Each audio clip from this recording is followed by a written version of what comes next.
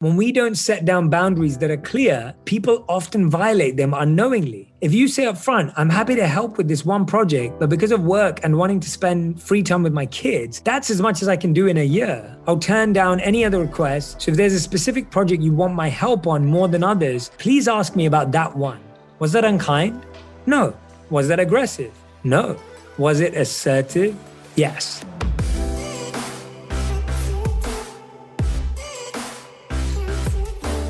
Hey everyone, welcome back to On Purpose, the number one health podcast in the world. Thank you so much for being back here. And if this recording is not as beautiful as all of our other recordings, it's only because I'm traveling and I'm having to record this through my computer. So please bear with me. Today I'm going to be talking about the 9 types of toxic people and 5 tools to create healthier boundaries. Now, I just want to start off by saying that there is no such thing as a toxic person.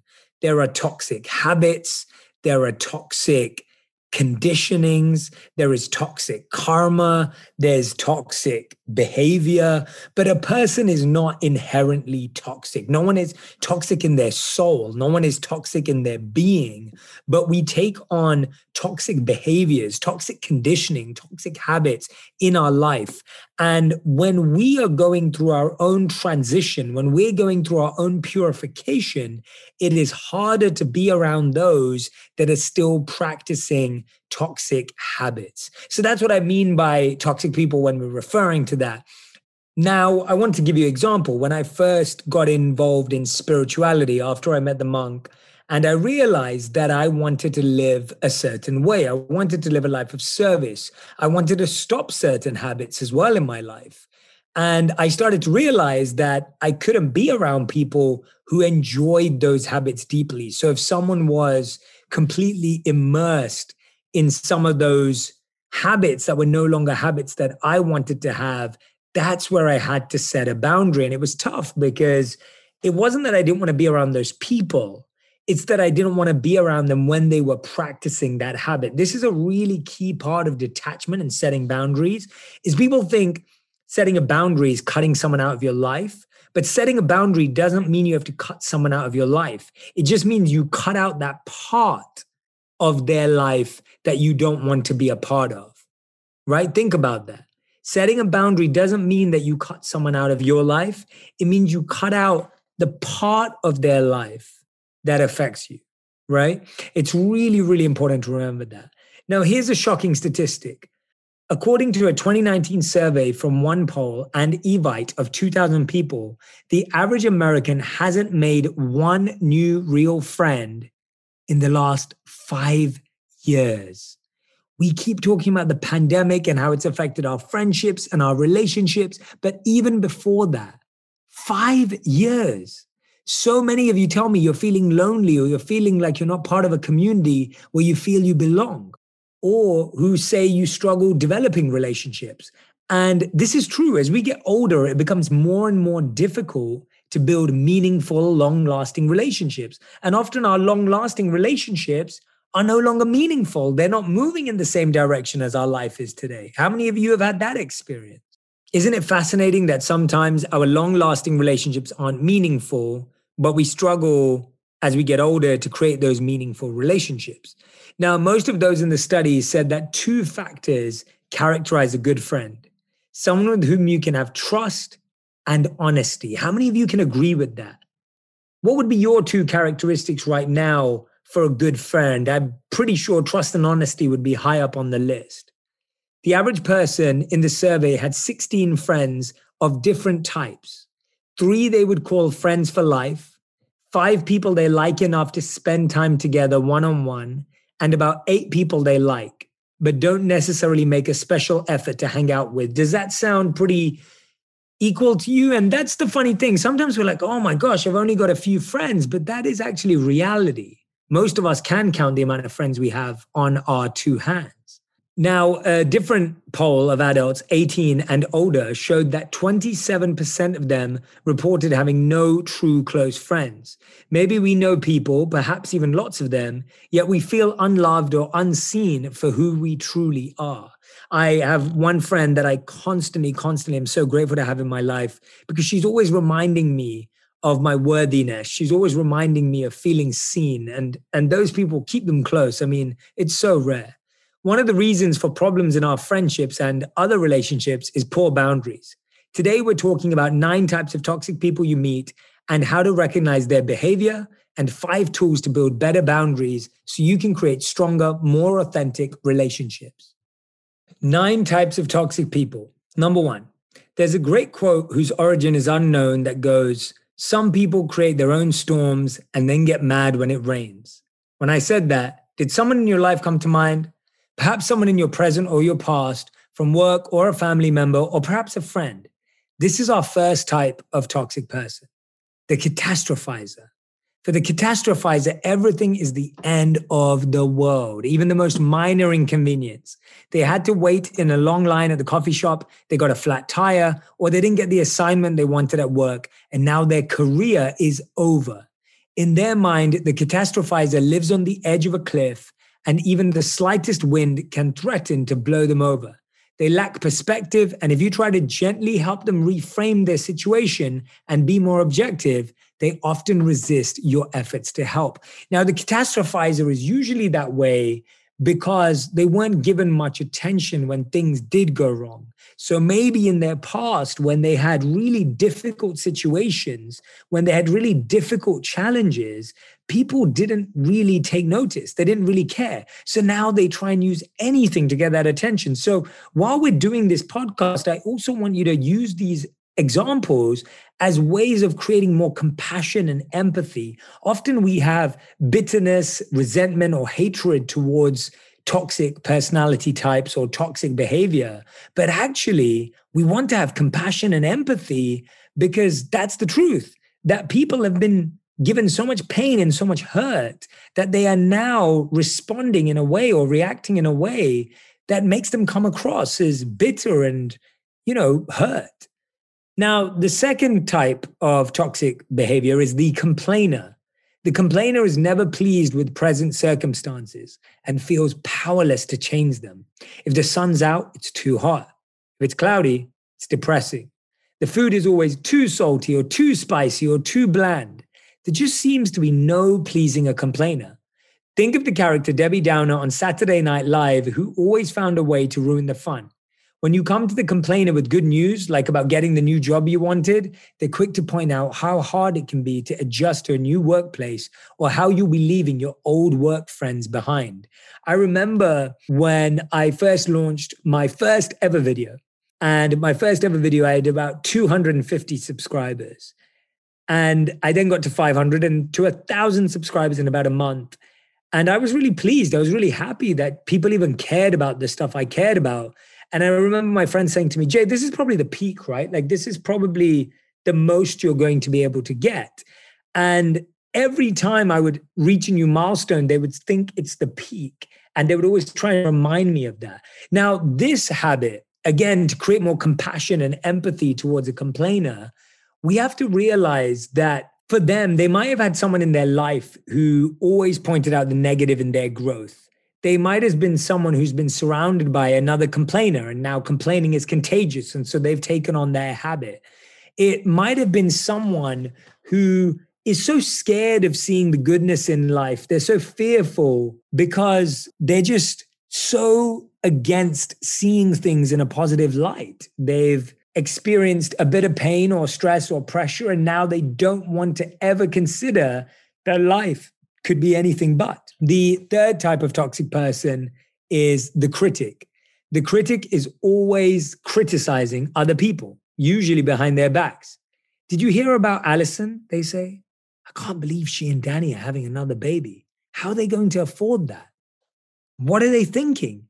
Or it can be more insidious and not quite as blatant. Things like, "It's so good that you and Sasha worked out that issue around your vacation because you know how he holds a grudge when he doesn't get his way." To the critic, people who don't see the world exactly as they do are never right. Now, critics are often created because they've been criticized themselves. A lot of these habits are so contagious. I talk about in Think Like a Monk, my book, about a monk that I was so upset that he would always be critical of others. And guess what? I would then criticize him to others. The behavior that I didn't like in him is the behavior that I adopted from him in my resent for him. It was incredible. That quality was like a mirror. I was almost mirroring his habit that I didn't like and didn't appreciate when I would talk about it. We get so consumed by it that we start to believe and we start to think that we're doing something right by criticizing someone else who's doing something wrong. Actually, by criticizing them, we get dragged into the same space. The fourth type of toxic person is the curmudgeon. Curmudgeons are withholders. They're reluctant to give genuine support and to offer compliments. They may brush off your announcement of your engagement with a comment like, how much does that change things really? You've already been living together for years. They are notorious downplayers. Yeah, I did hear about Rhonda getting her piece published in the New Yorker. She must have had a connection there. They've always got that follow-up comment, right? They've always got that added piece of information to make something feel less worthy, right? They're always wondering, well, how did you pull that off? Maybe it's because of this. Maybe it's because of that. And it's a really strange one because they lose out on the opportunity to grow because they always believe that some other people have got a benefit that they don't have. Now, how does one become like this?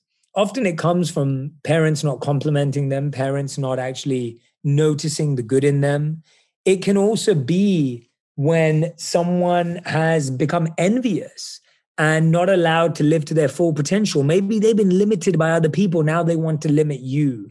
Please, please, please do not judge these people yourself. I've made that mistake so many times where I've judged people because of these habits when I've actually realized that the answer is to be compassionate to them. Because if you judge them, you'll judge yourself. But if you're compassionate to them, you will also be compassionate towards yourself when you're having that issue. Please, please, please understand this point that if you judge them for their mistakes, if you judge them for their habits and behavior, you will judge yourself and you will feel guilty and you will break yourself down.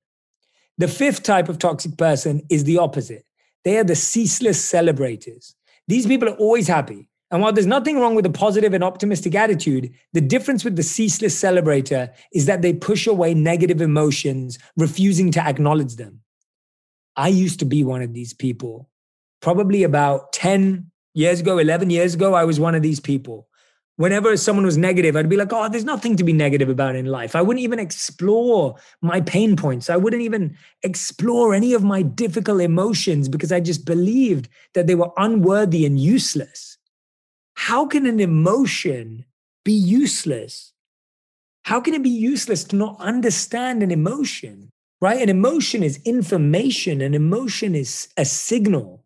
It isn't who you are and it isn't the end of the world, but it is a signal. It's like missing a phone call with some important information. You can ignore or you can choose to ignore the phone call, but then you miss out on the insight. They're the person who offers Kleenex and says, don't cry, or turn that frown upside down when someone else is upset. They cut off people's feelings and emotional experiences if they're not positive. Another tactic they use is diversion. When an uncomfortable feeling or subject comes up, they quickly change the topic to create a distraction. Maybe you're standing around with some friendly coworkers and someone asks how your partner who's recovering from chemotherapy is doing.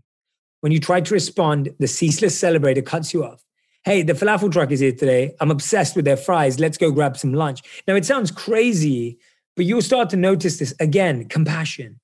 Compassion because this person doesn't have the emotional capacity to look at their own challenges, to allow themselves to discover their own weakness. Maybe they've really been hurt in the past. Maybe they've been through something really traumatic and painful, and no one's ever asked them about it. Or if they were asked about it, they thought that it would be considered weak if they shared it or expressed it, so that they've hidden it the whole time. Please feel compassion and empathy for this person. Do not judge them. The seventh type of toxic person is the consumer. The consumer can be notoriously hard to spot, and yet somehow after you interact with them, you feel terrible, like your energy or your positivity has been sapped. You may be in a bad mood where you were in a good mood before. The consumer is also that person who has ongoing problems and asks for your advice, yet never takes it. You end up putting lots of time and energy into trying to be supportive, and it's energy wasted. Instead, they feed off this energy and the attention. Another thing the consumer can do is overtake. They feel free to ask for and take favors, help or support, but fail to give these things. They may say things like, oh, I'd love to help, but I'm just so swamped right now. Or they say yes, but then pull out last minute. Of course, these things can happen in the normal course of a relationship, but the consumer behaves this way far more often than not. Now, the consumer often ends up like that because they've never been given any validation or any attention or any affection. And now they look for it from everyone. They ask everyone, what should I be doing with my life? What do I need to do? And then they don't take the advice because they don't have the courage. They don't have the time to do that. But we've all experienced this before. The 8th type of toxic habit is the changer. The changer is a different person to practically everyone they talk to. Maybe you're talking politics and the changer supports everything you say. Then you overhear them supporting someone who says the exact opposite. The changer feels hard to pin down. You feel like you never really get a sense of who they are or what they believe. And the truth is they don't know. Compassion for the changer comes from the fact that they don't know who they are. They're lost themselves. They're trying to figure it out. And they just want to feel a sense of belonging. Maybe they haven't had a place that feels like home, a community that feels like home their whole life. And now they feel this great sense of loss and emptiness, and they're seeking it wherever they go. And the last type of toxic personality is the courtroom expert. No matter what you bring up with the courtroom expert, they have an opinion and they're convinced they're right. Even if you don't want advice and just want to be heard, the courtroom expert can't help themselves. They're addicted to advice giving, and often they get angry and frustrated when you don't do as they advise. I've been one of this too. This was probably like about 12, 13 years ago, where I thought my advice was the best advice in the world. And as time's gone on, I've just realized how wrong I was over and over and over again. And I just was constantly lost. And I wasn't giving people the best advice, or I was giving people the best advice for me, not for them. And that's why I'm sharing all these personality types with you as we've been going through this podcast. I hope you can think of people, but I hope you can see it in yourself as well. And when you can see it in yourself, you can really, really start to increase that empathy. And the more you notice this, the more you notice what triggers you, the more you're aware, so that you can avoid having this negative feeling towards that person and create a distance to form respect. In our spiritual tradition, we would often say respect from a distance. You have to be really spiritually mature to respect someone from up close. Why? Because from up close, you see all of them. Whereas respecting from a distance is something you practice, where at first you learn to respect someone by only seeing the good in them. Then as you get more aware of their challenges and their flaws, you can deal with that because you also see your challenges and your flaws. An important thing to note is that most people aren't toxic 100% of the time, right? And it doesn't mean they're bad people. Toxicity is a bad pattern, not a bad person. Remember that. Toxicity is a bad pattern, not a bad person. Now, I want to share with you the different types of boundaries that you can create with people. This is fascinating for me because often when we think of boundary, we just think of distance, or we just think of like, oh, well, I won't spend time with them. But when we talk about boundaries, there are many types. Here are some of them. Time is one type of boundary, probably the one we think of the most, where we say, oh, well, I better spend less time with them, or I don't want to see them this Saturday. There's also financial boundary, right? How much we spend on that person, how much we spend when we go out with them, where we go out with them, what we consider our financial boundary with someone. Often someone in our family can take advantage of us when we are overly giving financially. Physical boundaries exist. Emotional and mental boundaries exist. And legal and property boundaries exist. If someone puts an arm around you and you don't want to be touched, that's a physical boundary. If they borrow money and they don't pay you back, that's financial. Or if someone borrows a possession without asking, that's a property boundary. Now, notice how you can have a healthy relationship with someone with a healthy financial boundary.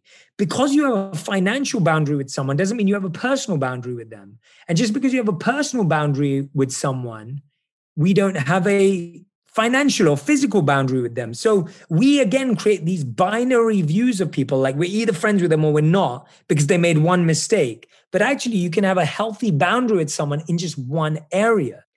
You may have strong, healthy boundaries in some areas, but feel more challenged in others. That's common. Or you may feel more challenged with certain people, but not others. Like you may have an easier time laying down a time boundary with your kids. Be ready for school on time, so I'm not also late for work. But you have a hard time telling your boss you can't work weekends because spending time with your family or just taking care of your health and recharging is a boundary for you. When we think of boundaries, we often think of a solid line like a fence or a brick wall. That's actually one of the reasons people have trouble with boundaries. They hate the idea of fencing people out, especially when we want to feel more love and connection in our lives. We're often willing to extend ourselves, and that's wonderful. But we don't want to extend ourselves beyond what's comfortable for us, beyond what we need to feel safe and respected, and to create true bonds of trust and honesty. We don't want to overextend ourselves. Instead of thinking about boundaries in a way that's black and white, they're there or they're not, let's look at more scientific view. Think way back to cell biology and the types of cell membranes, which are organic cells' boundaries. There are permeable, in which lots of stuff can easily pass in and out. There are semi-permeable, in which some things can pass in and out, but not others, or only under certain conditions. And there are impermeable, which are essentially sealed off. If I were to ask you which type of boundaries you usually have, which would you say? Permeable, semi-permeable, or impermeable? Often it varies person by person or circumstance by circumstance, right? Think of when is a good time to have each of these boundaries. Parents of young kids have pretty permeable boundaries around how much sleep they get. That's not ideal, but they prioritize attending to their kids' needs and they know it's for a relatively short amount of time, so they compromise. For me, a semi-permeable boundary is playing tennis every morning. I really try to get my tennis in every single morning, but once in a while, something comes up that just can't be scheduled at another time, and so I compromise. But I do that as little as possible. An impermeable boundary might be something like an absolute intolerance for racism, homophobia, or other types of discrimination. As you can see, what boundaries we want to have and when are highly personal, even though on some of them, many of us would probably agree when it's important to draw a firm line. Now, before we look at how to create strong boundaries, let's look at 5 signs that your boundaries are being violated. This is a first critical step to realizing where we need to put a boundary in place. Now, number 1 is you feel resentful. Either it's being tired of always being the one to pick up after the kids or to do the dishes, to always get stuck with the drudge tasks at work no one wants, or being asked to stay late yet again, you start to feel resentment. Number 2, in addition to resentment, you might feel anger, irritation, or frustration with others, with your job, with family, or in general. Number 3, boundary violations can feel physical, headaches, anxiety, stomach aches, and digestive problems sleeping. Often these are forgotten or ignored for quite a while. Number 4, you can flat out start to avoid people who are violating your boundaries or with whom you have trouble holding a boundary. Number 5, an even less obvious sign that you have boundary challenges is that your relationships frequently seem to end or become problematic or stressful, and you're just not sure why. Right? These are all signs to look out for, because if you're experiencing any of these things, it just saves you and supports you from a lot of headache. So let's talk about how to create better boundaries and honor the ones you put in place. Let's be honest, that's the hardest part, is really honoring them. And partly that's because we don't create them well either. So number 1, clarity. There's a saying I love in this regard. Clear is kind.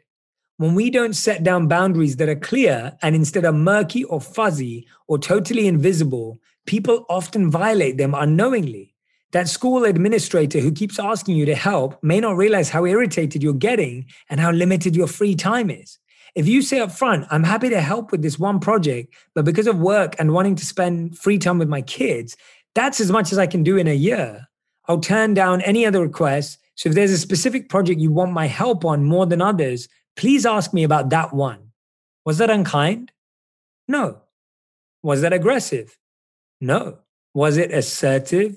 Yes. Setting clear boundaries can be done in a way that's both clear and kind. And when you're clear, people know where they stand and can plan accordingly. This one has been huge for me. I've I've really been practicing this in 2021. I get asked for so many things that come my way, and I feel blessed to be asked, but I'll always be honest with people, and clear and kind has become my new mantra because I never want to hurt anyone. I never want to upset anyone, but I don't just want to run to please people and cause pain to myself.